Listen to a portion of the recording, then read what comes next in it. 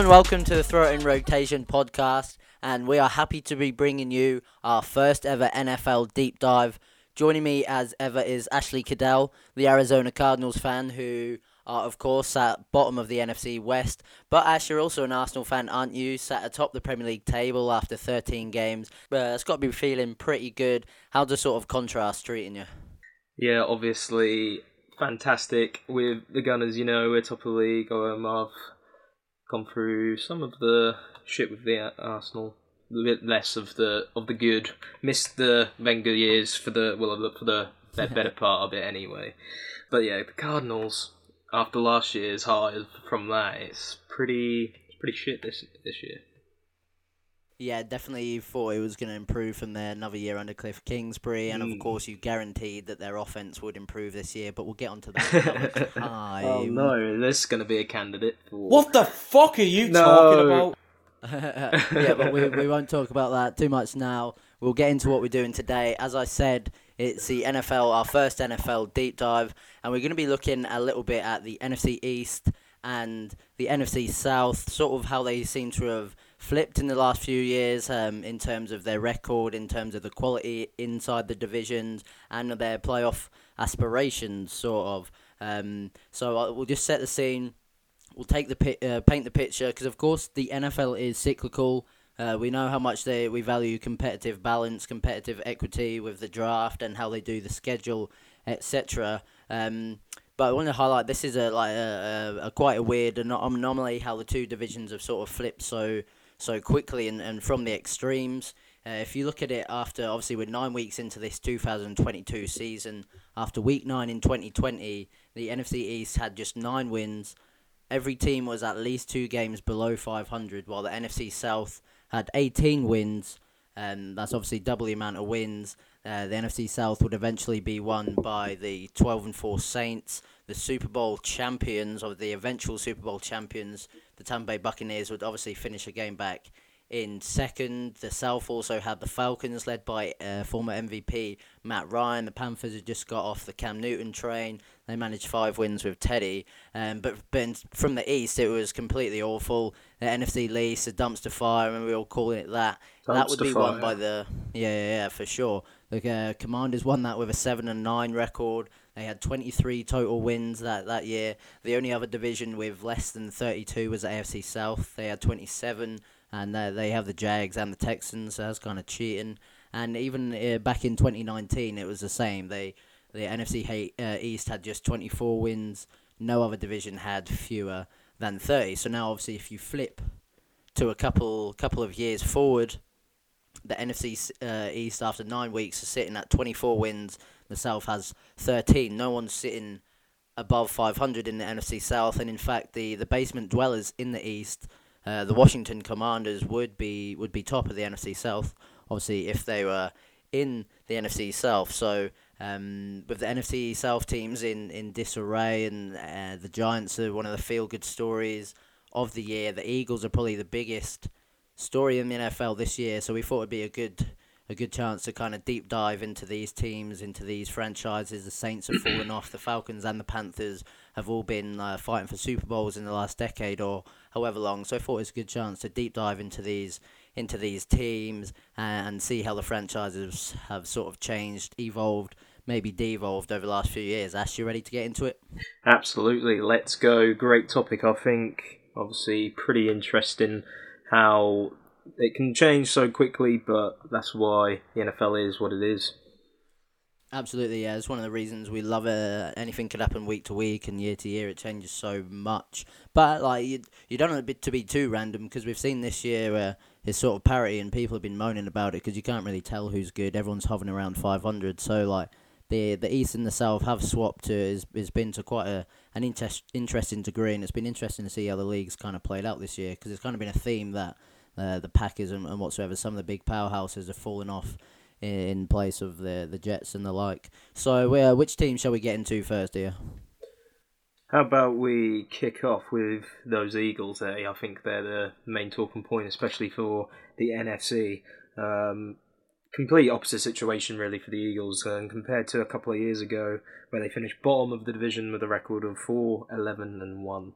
pretty terrible. Doug Peterson, the head coach, his final year with the Eagles. Worst record since 2012 as well. They started 3-4-1, so it wasn't too bad, but went on to lose 7 of their last 8 games. Pretty terrible. Jalen Hurts was drafted that year in the second round, but he wasn't anywhere near ready. And Jalen Reagor, who was drafted 21st overall, he turned out to be a bust. So it wasn't looking promising for the Eagles at all, not to mention, obviously, the quarterback situation. Carson Wentz, complete downward spiral for him. Big time. Hurts ended up starting his first game in week 14, and it was Wentz's last year in Philly. He was benched in the third quarter against Green Bay, week 13. He led the league in interceptions thrown with 15 at the time of his benching, and he also led the league in total turnovers by the end of the year too. He played just 12 games. So, just bad all round for the Eagles. Clear improvement for the following year, finished 9-8 for 2021 season. Drafted Devonta Smith, and Nick Sirianni came in as head coach. Still the current head coach, and could be in the running for coach of the year. You've got to say, 8-0 at the minute. So Harry, I know you want to talk about Nick Sirianni. How about what your thoughts on how the Eagles have turned around from clearly that dreadful situation? Yeah, I think going back pretty much exactly 2 years to that week 13 game when Carson Wentz was benched for Jalen Hurts. That's sort of the end of that era where they won a Super Bowl only a couple of years prior. They've got Carson Wentz finally the wheels have completely fallen off, and Doug Peterson was getting desperate that year. He actually benched Jalen Hurts. Showed signs. He wasn't convincing anyone he was the quarterback of the future, but he actually ended up benching Hurts for Nate Sudfeld in week 17 in sort of a desperation loss. So obviously a week later he was fired and the Sirianni era begins. So I think that's a really interesting point, and that's where all this now has come from. And it was really bad actually. The start of the last season, the 2021 season, for Sirianni, and for the Eagles in general. They started 2-5 for the first 7 weeks. They had a heavy emphasis on the shotgun spread out passing offense. They had pretty much no focus on the run game. Reliance on RPOs. Hurts wasn't executing them. He wasn't making the right decisions. And there was just in general a lack of creativity in the play calling. Felt like they kind of had a lack of overall game plan. And you know the Philadelphia fan base, how crazy they are on both sides of the spectrum, positive and negative. There were shouts for Sirianni, one and done, like he was going to get sacked at the end of the year for sure and all that. But they had a mini-bye after week 7. And from the first snap in week 8, things just seemed different. Hurts was lining up under center. They had all of a sudden a massive focus on the run game, a lot more free tight end sets. They just started running the ball down the defense's throat. And actually, in the 3-week period after that mini bye, they increased their rushing yards per game from 116 to 144. They had 7.5 design QB runs, which was 4.6 in the first 7 weeks of the season. And like I said, they increased their 2 and 3 tight end sets, which carried on throughout the rest of the season. They became the best running game in the league, and they've carried that on into 2022 as well. And I just think it's really rare to see such a drastic change in game plan in scheme in mid-season, and then it's even rarer to see it actually work out as well as it did as well. So you've got to give credit to Sirianni there for having the bollocks to do that.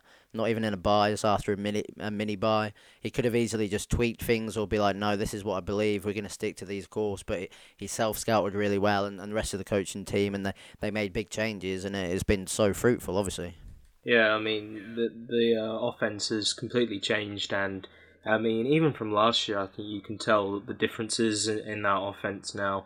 Jalen Hurts' development has shot up. He seems to be a completely different quarterback. His passing ability, I know I sort of said he's still a mid-range passer, but I think this is still a big improvement on what he has done. So yeah, a few statistics for the offense. They ranked 26th in 2020 for points per game scored, and they're now ranked 2nd. So obviously a big improvement there. And then they threw the 5th least yards per game for 2020, and now they throw them 10th most in the NFL. So clearly a huge improvement for the Eagles, and obviously Jalen Hurts as well. Yeah, and it's a massive change in how they run that offense, and if they hadn't have had that same success that they did, and it gave them like the identity, it gave them something to rally behind. They were running this team. Now they're going to pound the rock, and that's who they are. Try and stop us, that sort of stuff. But then the confidence that they gained in offense, obviously, that confidence was reflected in the front office. They go and they trade for AJ Brown. And they needed the confidence. Good. Why have they traded for that? Because they've got the confidence in their team that they will be a contender. They can be a contender with Jalen Hurts and with this offense. So I think that's a absolutely crucial part of this story, that they changed the offense. They had such success that they then had the confidence to go and pick up AJ Brown. And now, along with what you said, Jalen Hurts is improving all the time as a passer, as a general quarterback. So Sirianni can reintroduce as many of these different concepts and more complicated passing plays back into the offense as Hurts improves, as confidence continues to build confidence. The offense continues to build confidence, and obviously they've got AJ Brown, who's a legitimate, superb number one wide receiver. So it's really worked out for them well. And you look at the offensive line as well. That's strong, and that sets the platform up for the rest of the offense. If you can have faith in that, especially with Jalen Hurts and his ability, rushing ability, as well as giving him time and space in the pocket, that's going to be a massive help, and I think that's all equally as good. You've got to give Nick Sirianni the credit, obviously changing the offense, adapting, using different schemes, as you were saying. But obviously he was probably a big part in the development of Hurts there too. And obviously, as you said, AJ Brown, Devonta Smith as well, both of them just adding elite quality in the receiving core. How important is that for the quarterback to have those great receivers out there? Beforehand, as we said, it was weak. Jalen Reagor was a bust. It didn't work out. So there's a lot of factors that go into it, and I think that's obviously been crucial into how they've developed overall as a complete offense. Yeah, I think it's a good example of how the coaching and the front office is working really well together to be proactive and to be aggressive and to give your team the best chance at winning. But it's not just the offense that has changed under Sirianni. Even from last year to this year, the secondary has changed massively. The completion percentage allowed last year in the 2021 season, 69.4%, which was not only the worst in the NFL last year, it was actually the 12th worst in NFL history. They had 12 total interceptions last year. They have 12 already this year. Passing yards allowed, passer rating, all stuff like that has all got better this year as well. So you look into what has caused that. Well, they picked up Chauncey Gardner-Johnson for just a late round pick during camp. That was just after he'd had a disagreement with the Rams coaching staff in camp. We'll get onto that a bit later with the Saints, but again, that's good front office. Good front office business to be able to highlight here as a good player who's been undervalued by his own team at the minute because of emotional stuff. So we'll pick him up.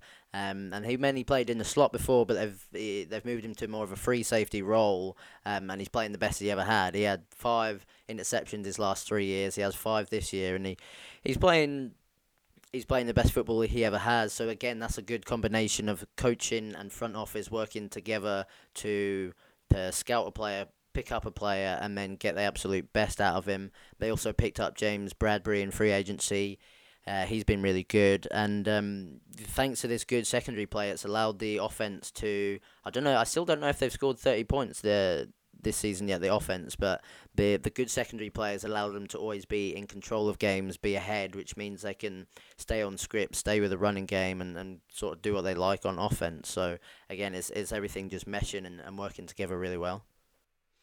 Yeah, definitely all round improvement. I think we should wrap up the Eagles there, though, with, obviously we've said a lot about how well the Eagles have been, but I think we've been still a little cautious on how they could do later on in the playoffs. But Harry, what do you think? Are they capable of getting to the Super Bowl and winning it? I definitely think they are, because they don't have any weaknesses, or many weaknesses. I think there definitely is something to say about having a sort of softer schedule during the year. But we'll say some of the teams they are still yet to play. Or maybe we'll be saying that the schedule wasn't as soft as we originally thought it was. But if they carry on winning, they've got the weapons there on offense. Obviously, Jalen Hurts. It seems to me like he's absolutely got the mentality for being a great potentially Super Bowl winning quarterback. After interviews, he's kind of just steely eyes. He's like, I'm just prepared to do whatever it takes every single day to win, and that's the attitude that you need. I think he's got it. I think Sirianni's got it as well, and these guys are all playing for each other. They're playing better than they are as a team. And who's going to beat him really this year? You're like, there's not too many powerhouses. So yeah, I think that I would be kidding myself if I said that I don't think the Eagles can win the Super Bowl. Yeah, I mean, as we said, we've sort of slated the NFC before, and you can tell that they are probably the best team at the minute, probably going forward. So yeah, can definitely see that happening. But I'm going to say that they're going to bowl it in the playoffs. I'm sticking with that prediction. Fair enough. Right, who should we go on to next? So let's move on to the Cowboys, shall we? So obviously they're another team who have dramatically improved. They finished third in the NFC East. Cooper. Rush, Cooper. Rush, Cooper, Rush. Cooper, Rush, Cooper.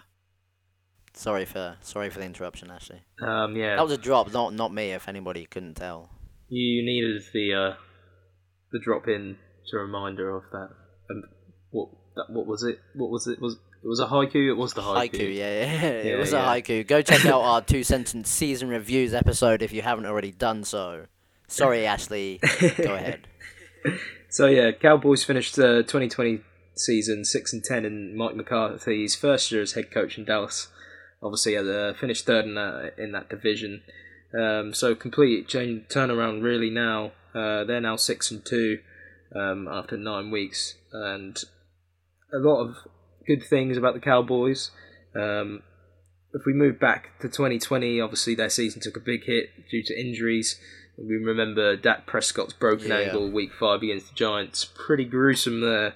And Andy Dalton was the main quarterback replacement, but it was quite funny, really, the quarterback situation at times there for the Cowboys. The likes of Ben DiNucci and Garrett Gilbert coming in. Yeah. Crazy. So you can see why it wasn't the best of years for the Cowboys. But even when Dak was there, they were still 2-3 after week 5. So I mean, they hadn't exactly made a blistering start. CeeDee Lamb and Trayvon Diggs were drafted at the beginning of that year. Perhaps hadn't quite had time to settle at that point, but obviously now you see the difference. They've really become key pieces on both sides of the ball, and a huge difference as well in the draft, which has now really propelled them to this level. Obviously, the addition of Micah Parsons. Yes, there we go. Absolutely. We could not be talking about the Cowboys' successes now without talking about that guy. He's been incredible. Obviously, this episode wouldn't exist without Micah Parsons. The Cowboys would have lost a lot more games, and it wouldn't really have worked. Like, Micah Parsons is God. Were you waiting for me to mention him? Were you a bit like, why has he not spoken about him yet? Yeah. I was like, the tension was building up. I was about to start shouting at you. Where's Micah Parsons? But there you go. Don't worry, he's there. Obviously, second in the NFC East now. I mean, that defense massively improved. Obviously, so good. Adding in a playmaker like Parsons is obviously going to really make a huge impact. But as we say, bringing in the likes of Trayvon Diggs, that's again another huge part. So nice front office work there. They're now conceding the 3rd lowest points per game in the NFL and the 4th fewest pass yards per game. Compared to the 2022 season, Dallas were conceding the 5th most points per game and the 2nd most rush yards. So a huge change there. Mike Nolan who was the former 49ers head coach. He was He was defensive coordinator in 2020. He hasn't even had another job since. And obviously that defensive coordinator role has been handed over to Dan Quinn. He was head coach of the Falcons, but he was named as assistant coach of the year for 2021. Last year, Dallas went 12-5 for the last season. So obviously he's been a huge factor in their improvement. That defense overall has been massive, and to their success. Harry, what did you have on Dan Quinn? Oh yeah, you've got a. Well, I said Micah Parsons is the reason we're talking about it. Well, Dan Quinn is, I think, probably equally responsible. They're both saving Mike McCarthy's job for the time being, but Dan Quinn took over the 28th ranked defense in 2020, as you sort of alluded to. He's turned it into the top 10 outfit, I think it's safe to say, last year, and I think arguably the best defense in the league this year. Maybe the Jets, after the last week, have got something to say about that. But yeah, like you said the stats have got the most sacks this year, and they're just playing such aggressive, good to watch football. It reminds people of Cowboys teams from the past, and what Micah Parsons is able to do, dropping into coverage, blitzing from any position is so impressive. Like you said, they've drafted well. Parsons, Diggs got 11 interceptions last year, but I think a lot of credit has to go to Dan Quinn and the scheme and the way he's got those players, because it's been night and day really from the Mike Nolan years, and it's been a pretty quick turnaround at that as well. And obviously with Dak Prescott's injuries, obviously he missed quite a few games this year. What was it, 4? And then Cooper Rush. That's why you play the Cooper Rush job. Cooper Rush doesn't lose any of them. He's got a big part to play. Obviously, he wasn't extending himself too much in those games. He wasn't winning them as a quarterback himself. Credit has to go to Mike McCarthy. Did his job, didn't he? He didn't make any mistakes. He didn't lose for games for them, and that's so imperative, especially in a role like that. Yeah. And the coaches here, Mike McCarthy and Kellen Moore, did well to coach around that sort of situation. Because the offense, maybe they'll look back at the end of the year and say it was sort of the best thing that going down for those few weeks. Because that offense looked really bad because he played most of week 1 against the Buccaneers. So they've sort of had a chance to reset, see what works for them. See Tony Pollard sort of explode this year. He's overtaken Zeke, obviously, in my opinion. Don't think there's much debate really about that. I wouldn't say Dak's really been great though. I know he's not played many games, of course, but the games he's been back, 250 yards in the last game against the Bears, a couple of touchdowns and INT. You know, even like last year, was he that good? I don't know if he was really. You know, there was times where he did well, but I'm not too sure. But when you've got a defense as good as that, you just need the offense to be doing its job. And Dak's, he's a good quarterback. Yeah, I think he's quite a fair bit removed now from his best football though, and I think Jerry Jones.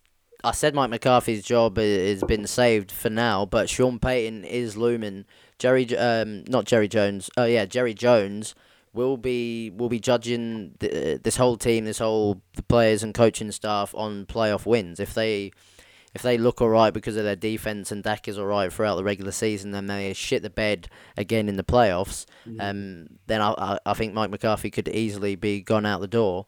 So Dak needs to step up for Mike. But again, with Dak and with the weapons they've got and the defense, they can cause anyone in the NFC issues in the playoffs. I think another key part of how they've managed to kind of turn it around and how spirits are different now. Obviously, a key part of that defense is DeMarcus Lawrence. Looked like he could potentially be leaving, but they signed him to quite a big 3-year contract, or what I think it was, in the off-season. And like we said, they've had to rely on that defense now for a couple of years. And in fact, before the Sunday's win over the Bears, they hadn't given up 18 points in a game this year. So it's a very good defense, and the Cowboys looking very dangerous in that NFC East and the NFC in general.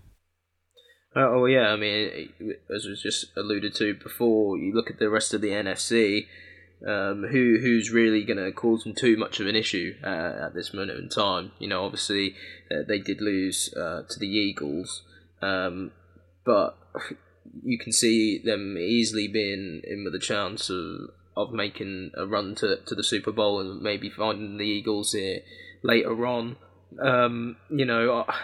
I'm looking at these offenses, and I don't know if any of them are good enough to really challenge the Cowboys. I don't know. What do you think? Yeah, no, I agree. We'll have to see how the rest of the season plays out, and if any of these NFC teams' offenses kind of emerge, if the offenses sort of pull it out. But it's been 9 weeks now. It's looking like the sort of landscape of the league has changed in terms of the offenses and how many points and its defenses on top sort of thing. So I can see that going over, continuing into the playoffs, and if so, the Cowboys are set up perfectly for that because they've got Dak, who should be protecting the ball at the very least, even if he's not peak Dak, and then they've got a defense who's shown they can not give up yards, not give up points, but also turn the ball over with Trey Diggs and with their sacks and all their turnovers this year. So, that's a recipe for success in the playoffs. So, Cowboys fans got a feeling so much better than they did at various points over the last 18 months. Definitely, and obviously there's still a long way to go. A lot of things can change, injuries, just teams falling off the wagon, offenses spiking. Sure, you're probably a bit excited about the Buccaneers after their win, but we will talk about that a bit later, I'm sure. Who have we got up next then, Harry? Well, shall we move to the NFC South, or shall we keep it on the NFC East train?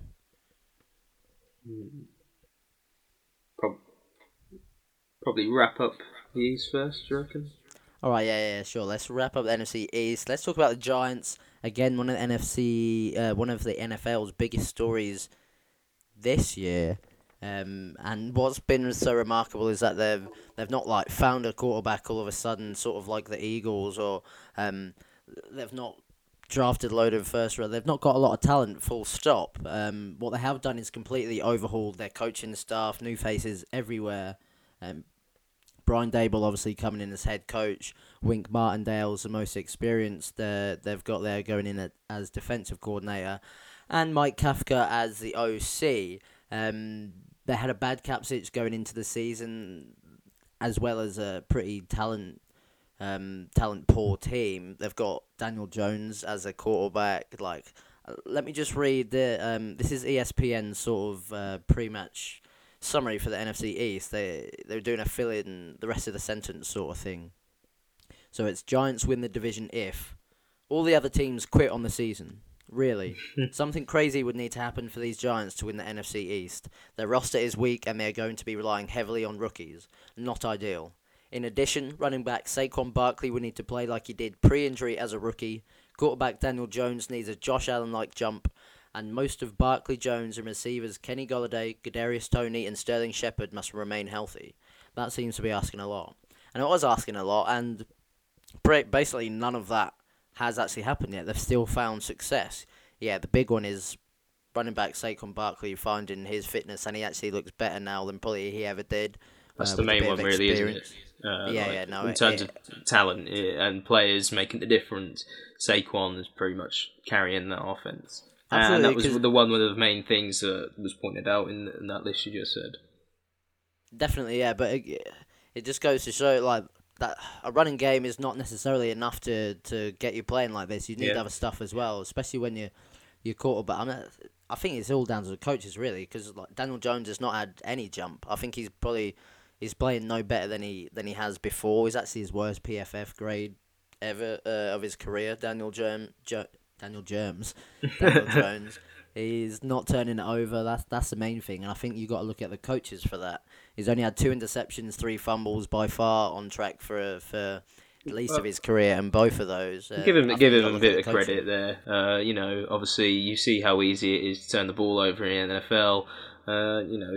He's doing well protecting the ball at least. And he's had a few years now. He's still able to make quite intelligent runs and quite big plays with his legs as well. So there's got to be some credit for Daniel Jones.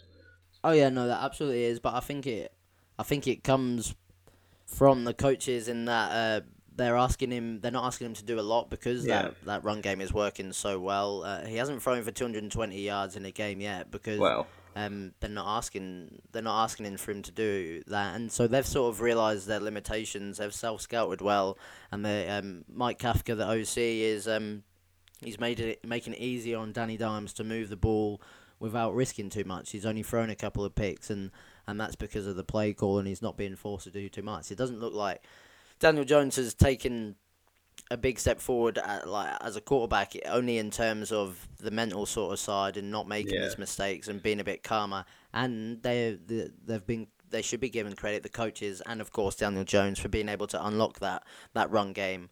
As you said, he has more yards than Jalen Hurts this year. But the defense is held strong as well. I think obviously there's been some nice moves there, and being able to. I'm looking at their results here, and I don't think they've conceded more than 30 points in a game. Obviously, the schedule's perhaps a little bit soft, and I was literally gonna say, I think you look at the Giants situation, you think it can't last, but then you look at their schedule, and they've got the Texans, the Lions,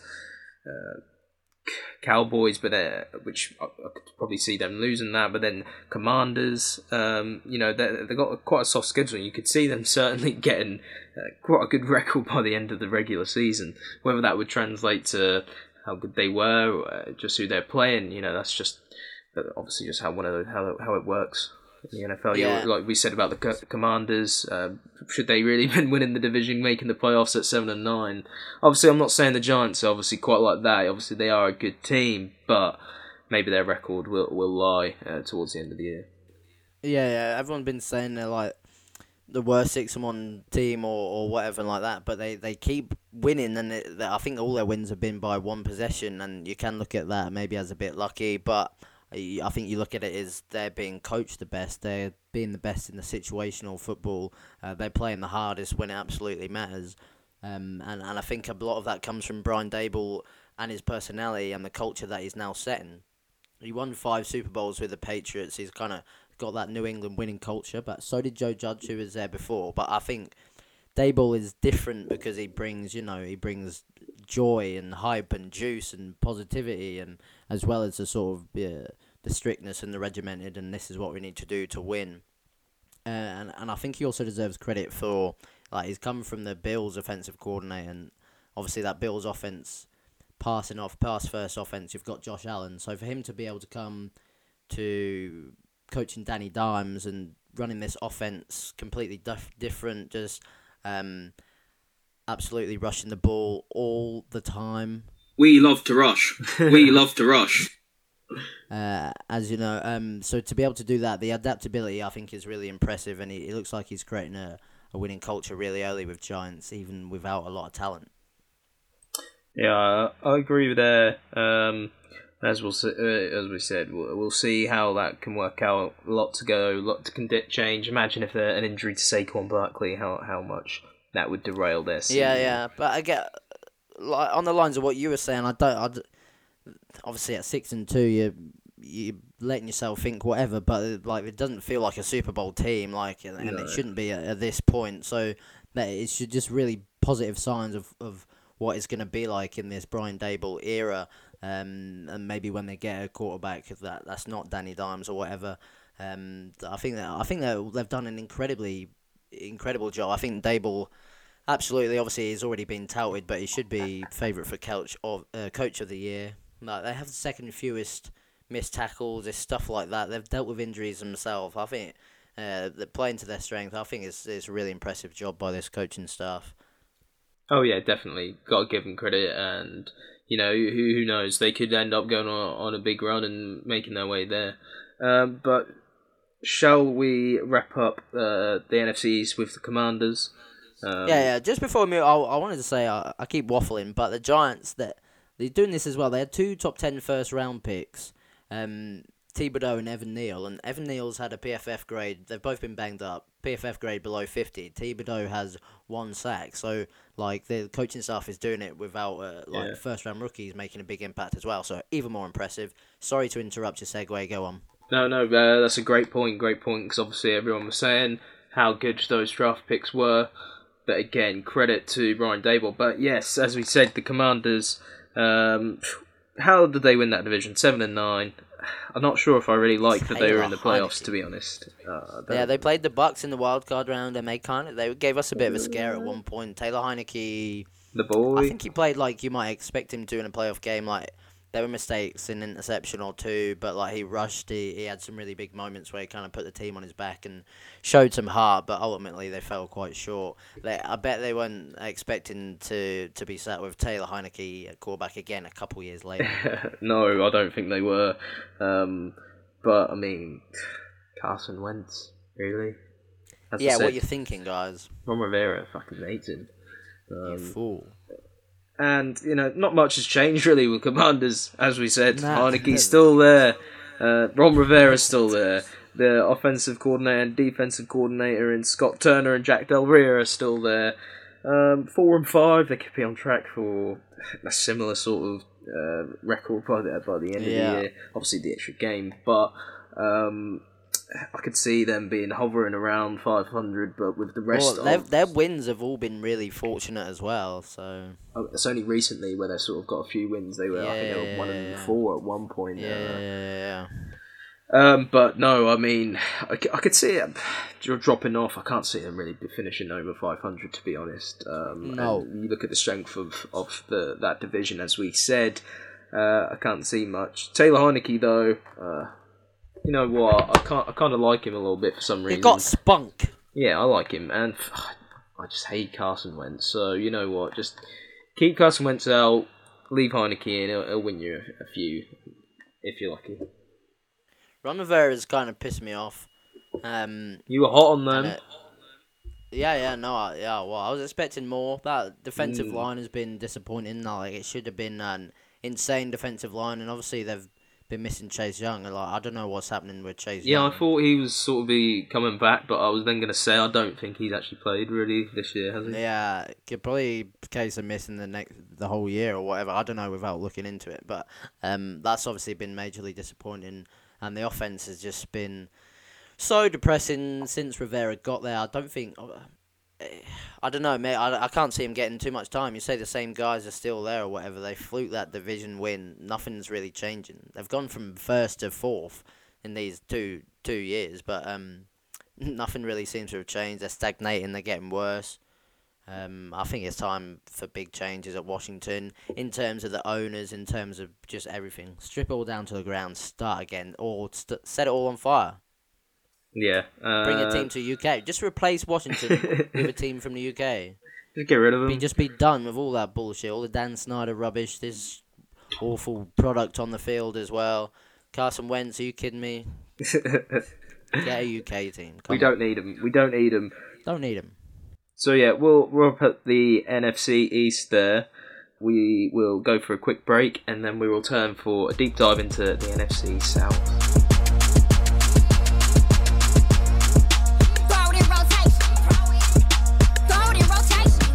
Hello and welcome back to the Throw and Rotation podcast. We've just had a deep dive into the NFC East. Had a look at how the standings have changed, how the teams have sort of swapped, and we're going to have another little look now at the NFC South.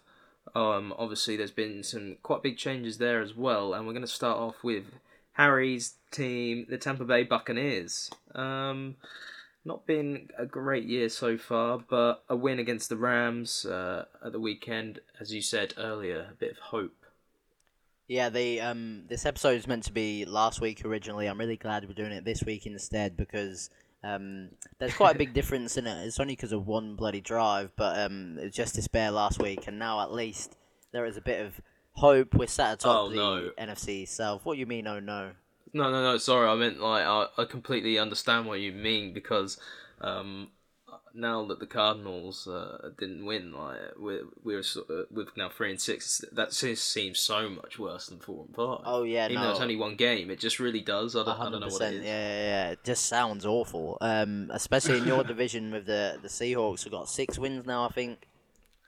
Yep, not good at all. But what do you think then, as an impartial watcher? What have you made of the Bucs season? Oh, there's quite a lot to it. Obviously, yeah. A lot. A lot. So many differences between the last couple of years, but I think obviously the underlying thing is Bruce Arians, isn't it? That's what I think. Nobody being there. There's not a lot of people talking about it, but I agree. I think it's got to be. There's quite a few similarities actually. It wasn't exactly plain sailing during the regular season when you won the Super Bowl. Yeah. You were 7-5 after 12 weeks. And obviously you turned it around after the bye, and who knows obviously what can happen later on this year. But this was similar to how you were at that point. Yeah, we had struggles on the run too. Like Fournette was like a healthy scratch in a game. Yeah, and the run issues are still there. Yeah, big time. It wasn't as if before you this amazing Russian team. Yeah. It was slightly better, but It need to be. And now the run game is just pretty much non-existent. And obviously Tom Brady, he's still been doing well in parts, but he's not been putting up the same sort of numbers in terms of touchdowns, and ultimately that is impacting it. It comes down to the points on the board, and that's not what you're getting. There's not been touchdowns, obviously the run game as well, but Tom Brady was throwing a lot more touchdowns in 2020 than he is now. So, obviously you are 4-5, and you are actually now top of the division, the same record as the Falcons. And Brady was finally able to get over his Saints hoodoo in the regular season. That felt nice. But yeah, as we said, so many issues across that offense. It's hard to pinpoint which one is the most important. But as we said, I think it's Bruce Arians. But huge issues on the O-line. I think second to that is probably the next one. That's been massive. No Ryan Jensen. He's equally has been important as Bruce Arians there. Same with the other miss of Ali Marpet and Alex Kappa. Yeah. That's allowed Brady to get under more pressure. Not been as much sacks, but they've not been able to take as many deep shots, and obviously that also follows into without having Gronk there, the speed of Antonio Brown. There's a lot of different things. Gronk was Brady's guy, and he's not quite there anymore. Yeah. That's another big thing. Coupled in with that on the O-line, you can see why these sorts of things are happening and why the Bucs are nowhere near as explosive. But ultimately, for me, I think it comes down to Bruce Arians there. It's that sort of bit of extra nous and getting plays over the line. Like, obviously, Brady's still passing the ball fairly well, like, in terms of, passing yards per His game. arm is fine. There's not much difference in it at all. It's just that final hurdle. Maybe a bit more clever play calling, mixing it up at the end. That's what you're lacking. As we said, Bruce Arians, a major loss. No, I absolutely agree, and you touched upon the big offensive line issues. We had injuries and other departures as well, but you feel like these are things that good teams or great teams, as we have been and we're trying to be, get over this sort of stuff. And I don't think you can get over it when Byron Leftwich is running such a predictable offense. It just runs up the middle too much. We're throwing short of the sticks on third down, and like you say, there's no creativity in the play calling. I'll just play a little drop for you here. This is in the Ravens loss. A couple of Ravens defensive players on the sideline. Come on, listen, real talk. Real talk. The same players out of different formations. Same, nothing we haven't seen before. So he's saying it's the same players, just from different formations. It's nothing we haven't seen before. And then later on in the same game, there was this as well. We gotta do it. Just make it manageable for us. Yeah, let's go. Let's stop the run on first down or stop the quick on first down and stack the next play, bro. We good. They're basically saying stop the run on first down, stop the short passes on first early downs or whatever, and then we'll be able to get to them, go all after them on the third down. It's just so predictable watching an offense right now. There's no creativity. It feels like there's no overall game plan as well. And you saw when we just handed it to, at the end of that Rams game, we just said, Brady, do what you like. Do what you've been doing for 20-odd years. And we've got the players who can create separation with... we need to trust the O-line more, I think. Yeah, it's not been great, but I think really it's been poor in the O-line. And in pass protection, it's not been that bad.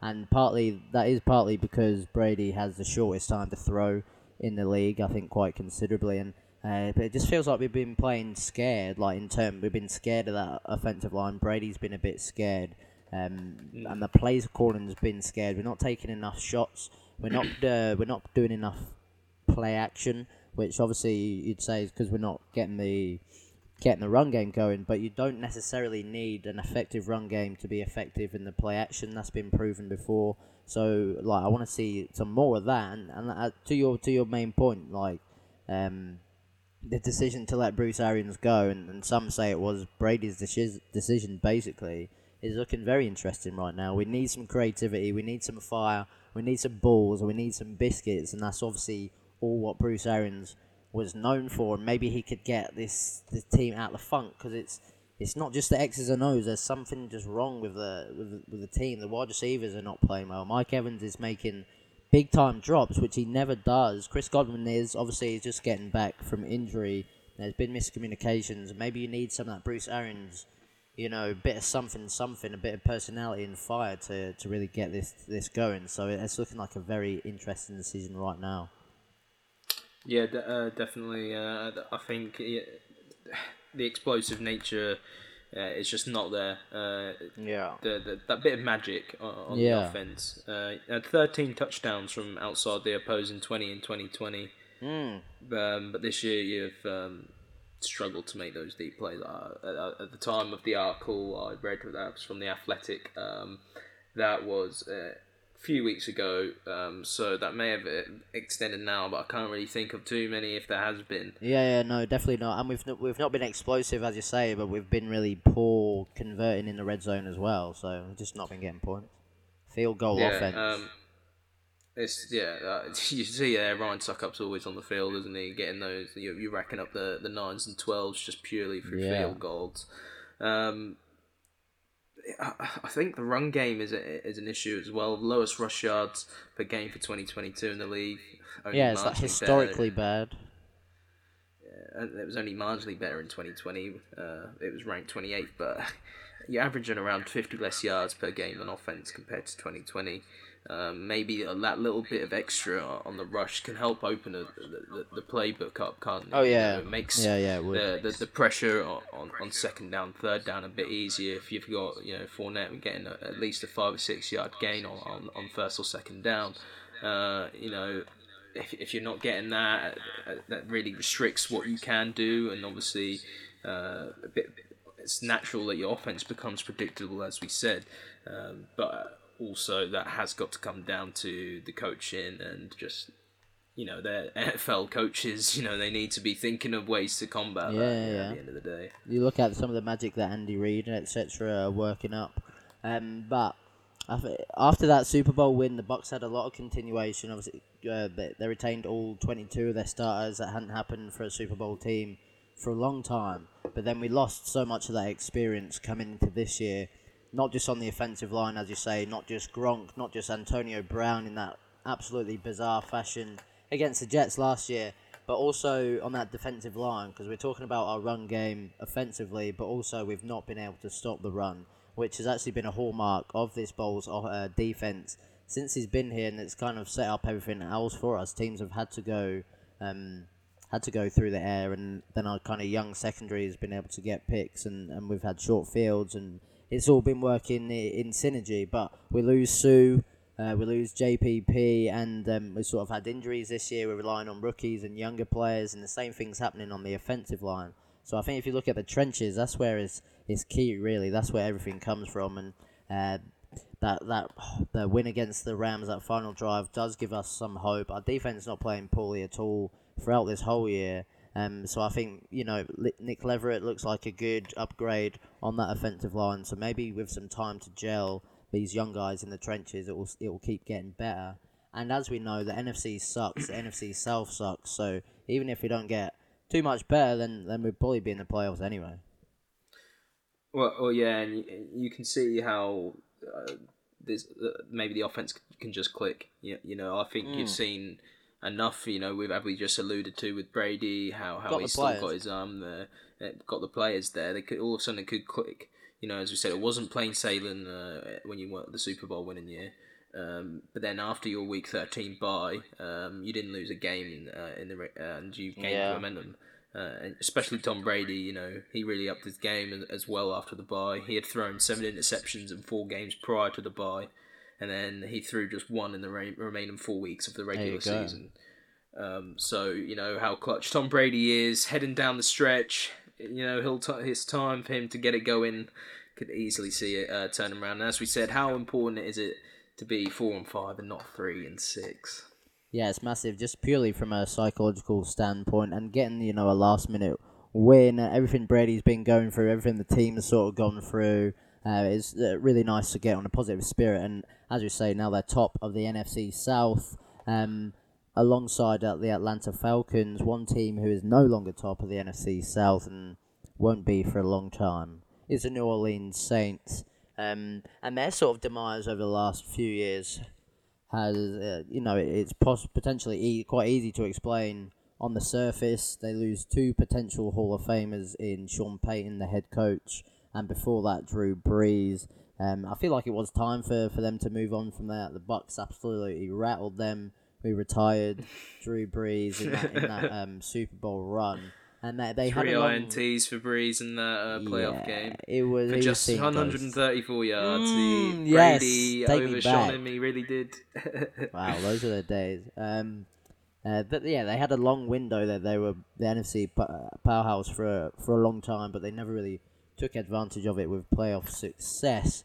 But that doesn't necessarily losing those 2 doesn't necessarily mean that you have to be as bad as they are right now. I think the main thing, obviously, Dennis Allen comes in, but they've not been able to get a quarterback that works for them. Taysom experiment, nope. Jameis experiment, nope. Andy Dalton experiment can only take you so far. Even gave Trevor Simeon a little bit of a go in 2020, nope. didn't they? Ha ha ha ha. Yeah, quarterback situation has been dire, really, and that's been the main thing. When Winston has turned it on like we know he can, they've got going, but the inconsistency, it's just not what been working as overall. And the injury, to be fair. Injuries. Yeah, the injuries as well, and also injury. Michael Thomas can't stay fit either. Yeah. Trevor Penning hasn't played a snap for them. Who's been there? He was their first round tackle pick. But they want Andy Dalton. He's their best option at the minute. He seems to want this place as a starting QB. That Jameis Winston wanted out. It's not looking great for the Saints. Obviously, division winners a couple of years ago, 12-4 ahead of the Bucs. How different it was then. Now that dreaded 3-6. What can they do to change it around? Oh, well, it's quite tough. I probably would be trying to get back onto Jameis Winston if he is healthy. To be honest with you, I think the ceiling on that offense is. I just cannot shake this relationship with Jameis Winston. I need him to you really retire, just to get out of my head. He's living there rent free. But I don't know. It kind of surprised me looking into it. And in terms of statistics, they've not actually been that bad this year. They're top 10 in terms of pass yards on the offensive side of the ball. Top 15 rush-wise. DVOA, offense, defensive, not too bad. They're only giving up 320 yards per game, which is the 11th lowest in the league. And they've only had one... And Andy Dalton as well. Sorry to interrupt you there. I mean, Andy Dalton, I know he threw those pick sixes against the Cardinals, but in general... He's had highs, he's had a great PFF grade, and he's been doing all right. Yeah, no, that's what it's kind of been quite peculiar. They've been inconsistent, very up and down. Obviously, they just had that shutout of the Raiders where they looked so good. And maybe injuries plays a part in that as well. But I just think Dennis Allen is so uninspiring. He's been the defensive coordinator for quite a while now. Meant to be a really good defensive coach, but their defense has got better. It's regressed. They've had the 5th most points given up this season. And it's sort of getting older, that team. I think we touched on Chauncey Gardner-Johnson earlier. I think that was his first real test as head coach, and for me, he failed it.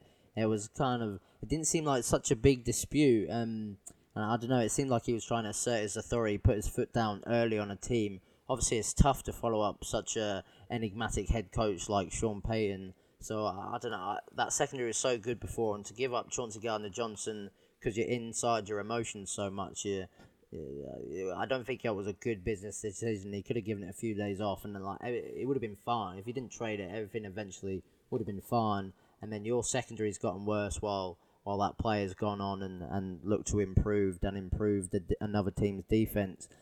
So I think that's a mistake from Dennis Allen, and I don't know. It kind of seems like this team's lacking a bit of personality, and I'd perhaps say the same thing about the head coach. Yeah, I can definitely see that. Looking what the Saints, watching them this season, you look, they haven't really got much about them, have they? Yeah, that's what I mean. Yeah, they've been in these games. They're like Yeah, producing. yeah. They're getting yards, and their defense not been too bad. They're missing a bit of sun. Yeah, they're just sort of on the verge. Like they could be a good team. They could have an over 500 record, but they are just missing that spark. On the offense, bright sparks have been there with Chris Olave, as we said. Yeah, he's been really good. Done okay. Yeah, Olave has really looked like he could be a good receiver, especially Absolutely. with if Thomas as well, if he was fit, it could work. And yeah, we're saying that they're 3-6, but as we said, it's one game behind. They're only one game behind the leaders, and that's how tight it is in that division and in the NFC. There's still a long way to go. Could all change if things fall into place. The Saints, as you said, they're not actually as bad as it may seem. A few little results that go their way. A tight game against the Bengals, only lose that by 4 points. The Vikings, they lose that by 3. Obviously against the Bucs earlier on in the season, that was close for the large majority of that game as well. A little bit of luck either side of that. We're talking about a completely different Saints team, aren't we? absolutely. Yeah, they could have taken control of this NFC South perhaps, and I think when you get a division like this, and I think this was the case when the Commanders won the East in 2020, it's about those division games. They become so much more important. It's about beating the teams around you, and because not many of you are beating the teams outside the division, so it's about getting the head-to-head sorted. It's about getting the wins in the division in order to win it and go into the playoffs. So those NFC South games are going to be fascinating for the rest of the year. Starting, I think we might have one coming up on Thursday night. We'll gloss over that though. Actually, no, Thursday night football. I think it's the Falcons, Panthers, and those are the two teams we've not talked about yet. Again, in 2020, neither team was particularly good, but they're coming off big Super Bowl windows with Matt Ryan and Cam Newton. Is that the game on Thursday night?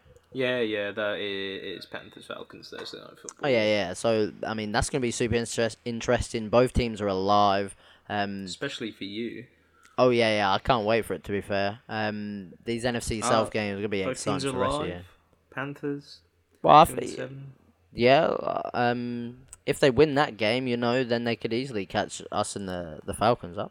No, just because they managed to beat you, you think they're 2-0.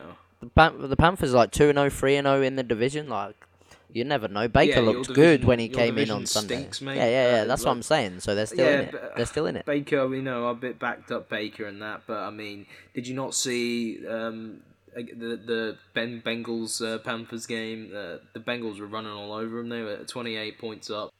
Yeah. I think they're a terrible team. Yeah, I agree, but they're still in it after. Yeah. Are you sticking a fork in the Panthers? Are you saying their season is over 100%? Yeah, man. Why else would they have gotten rid of McCaffrey? Yeah, well, because that's the smart long-term building things to do. But maybe you think they've got something in PJ. Maybe Wilkes has got something. No, but fair enough. I don't think the Panthers have got anything. How have the Panthers ended up in this position right here? Like, obviously the Matt Rule era has been and gone over this last 2-3 years. Talk us through that. Well, you know exactly what I'm going to say, Harry. It's Matt Rule. Matt Rule's led him to this position. Matt Rule stinks. He did improve. He got the boot. 5-11 in 2020. 5-12 in 2021. Fired at 1-4. What's he doing? Surely no one's really going to be hiring him as a head coach in the NFL anytime soon. No. I wouldn't have thought anyway. bloody hope not. Quarterback situation completely and utterly dire through the whole period. We had Cam Newton, Sam Darnold, Teddy Bridgewater. We now ended up at Baker Mayfield. PJ Walker's come in. What's going on? I know we've backed up Baker a bit on the pod, but they've now got rid of their best offensive weapon in CMC. I can't see. I think if they would have kept hold of him, you change coach and it starts to flow a bit better than maybe. But they've just got rid of him, and I can't see it without him. Yeah, no, that's absolutely fair enough. But I think it goes to show, like, since CMC has left and Matt Rule has left, the offense has looked so much better. And obviously CMC is not the issue. So you're looking at Matt Rule and his record over the last few years. Like, this Panthers team is a lot better than that record should have been. They should have been showing some improvement along the way. They've got some absolute studs. Do you think then the McCaffrey trade was the right decision? Would you maybe, he's such a good player and he's not that old, would you maybe have kept him still? Yeah, I think so. It's difficult to say. Obviously, it's not looking great, but why not? Obviously, I'm just gonna hate on Matt Rule, but you just said they've got other players there. You got like Brian Burns there. DJ Moore. DJ Moore, yeah, they've got a good team. And rebuilds, like, turnarounds can happen so quickly. Like, look at the Seahawks. Everyone thought they were going to be rebuilding, and no one was expecting the Bengals. Like, if you have a good free agency and off-season, like, they could maybe turn it around next year. But I understand the decision to get the pick. But they didn't even get a first-round pick for him. Yeah, they were saying that. Most people saying that's equivalent what they got, like a second, third, fourth, fifth, whatever is equivalent. But I get that, but still, without a first, yeah. Is it worth it? You weigh it up, as we're just saying. I don't know if it is worth it. But following on from the Panthers in general, I mean, they just had 2 more coaches out the door after their last loss against the Bengals. Defensive line and their cornerback coaches now gone. See ya. There's been talks perhaps maybe Frank Reich could be the new head coach. Didn't go particularly well at the Colts, but he's got experience playing and coaching in Super Bowls. And I could see that. Yeah, he's a fairly trusted coach around the league. I feel like they've sort of given up too early. Maybe should have kept CMC, get fucking Rule out, and you never know. As we just said, look at that division. They're 2 games behind. Yeah, you got to feel like if they'd have somehow known how those games would have gone without McCaffrey, then they wouldn't have traded him away, because you just would have been in with a shout of this NFC South. But what do you think? Because they get rid of McCaffrey, but then they turn down apparently an offer of 2 first rounds, maybe even more for Brian Burns. Yeah. Well, this is what I mean. I don't really get it. You're either all in for the rebuild or you're not, in my opinion. Yeah, Brian Burns still young, and I guess I guess the Christian McCaffrey, I bet the injuries sort of scared. Like, if he'd never been off injured, then it'd be different. But the injuries kind of scared them, so they'd be like, "All right, it might actually be a couple of years before we can beat him. So let's just not take the risk with McCaffrey anymore." Yeah, I don't know. As we said, maybe the whole injury myth around McCaffrey. That's why I'm perhaps not seeing it myself. Better head coach, and who knows? He might even turn it around, as you say. Maybe they're not down and out, as I'm thinking. They picked up enough talent in Rule's tenure, like in the draft. J.C. Horn, Ekwonu have been decent first round pickup sort of thing. Like, for me, there's no excuse. Panthers fans, I think you don't need to look further than Matt Rule. You've got rid of him now. Have hope for the direction of this team, and obviously the head coach is going to play a massive part of it. Be interesting if they got Sean Payton. I think that owner David Tepper is going to be. He swung for quarterbacks, not got them. Give these big contracts. He really thought Matt Rule was going to be the guy. Apparently, had such a good relationship leading through the interview process and all of that shit. So I think he's got one of his bum boys involved. Probably, yeah. But he's got a big imagination, Tepper. I think he's going to go. He's going to go big, whatever he does for the Panthers. The Falcons already have their new head coach. Arthur Smith is a guy, and I think they're doing that. Coaching staff's doing really well themselves this year. They managed their way to 7 wins last year, and there's not a lot of talent on there. They've got Marcus Mariota, but again, they're sat joint top of the NFC South with the Bucs. I actually think that the Falcons let Matt Ryan go a year too late. They should have let him go a year earlier. They would have actually got more for him in compensation. I think they could have got a head start sort of on this rebuild. They were never going to win playoff games last year. They somehow got to 7 games, which no use to anybody really. But they're looking so good. This is such a poor team, but the offensive scheming it up, and again, it's another case of we love to rush. We love to rush. Like to ridiculous levels. Mariota's barely throwing the ball. But Arthur Smith has shown he can command a run game. They've got Pitts and Drake London there who they've only shown flashes so far, but I really like both of them. And I think with fantasy Arthur Smith, owners have been in absolute despair over Kyle Pitts, haven't they? That's what you should have stayed away from him, or perhaps with Mariota as a quarterback. Like, you need somebody there throwing him. People get a little wrapped up in ability, don't they? You've got it's so important a team and opportunity. I think you don't want to overvalue situation because situation change so quickly. Like, they could have a really great rookie quarterback next year or whoever from free agency. So I think maybe in general I'd Desmond Ridder. Talent over who knows. I'd pick talent over situation. But yeah, it must be frustrating for them. But the coaching staff seems so talented. If they can draft right, if they can somehow pick up a quarterback from somewhere, they could have a team. They could have something. 4-5, as we said again, they're in it as much as anyone else in that division. They beat the 49ers and the Seahawks and had some close games. Perhaps not the best teams, but narrow losses against the Rams and Chargers. Again, a couple of differences, a bit more luck in perhaps some games where they've had some narrow losses. We could be talking about the Falcons in a different light, but definitely credit to Arthur Smith. I think the way in which he's been able to lead the ship of the Falcons. I think beforehand in the off-season we were sort of saying how their roster could be shocking. One of the worst in the league, if not the worst. Yeah, absolutely. But they're the division's up for grabs. Level with the Bucs. Who knows? I think Cordarrelle Patterson. He's now back from injury. He was good in their game at the weekend. So Falcons have opportunities. But ultimately, I don't think they're good enough.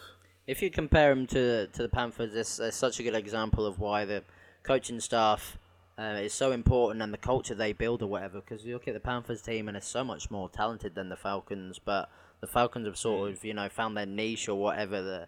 With the run game, they're playing to Mariota's strengths or weaknesses and scheming stuff up and being creative, while the culture just seemed broken in Carolina. They sort of had no game plan. They were jumping from quarterback to quarterback and not really playing to their own strengths.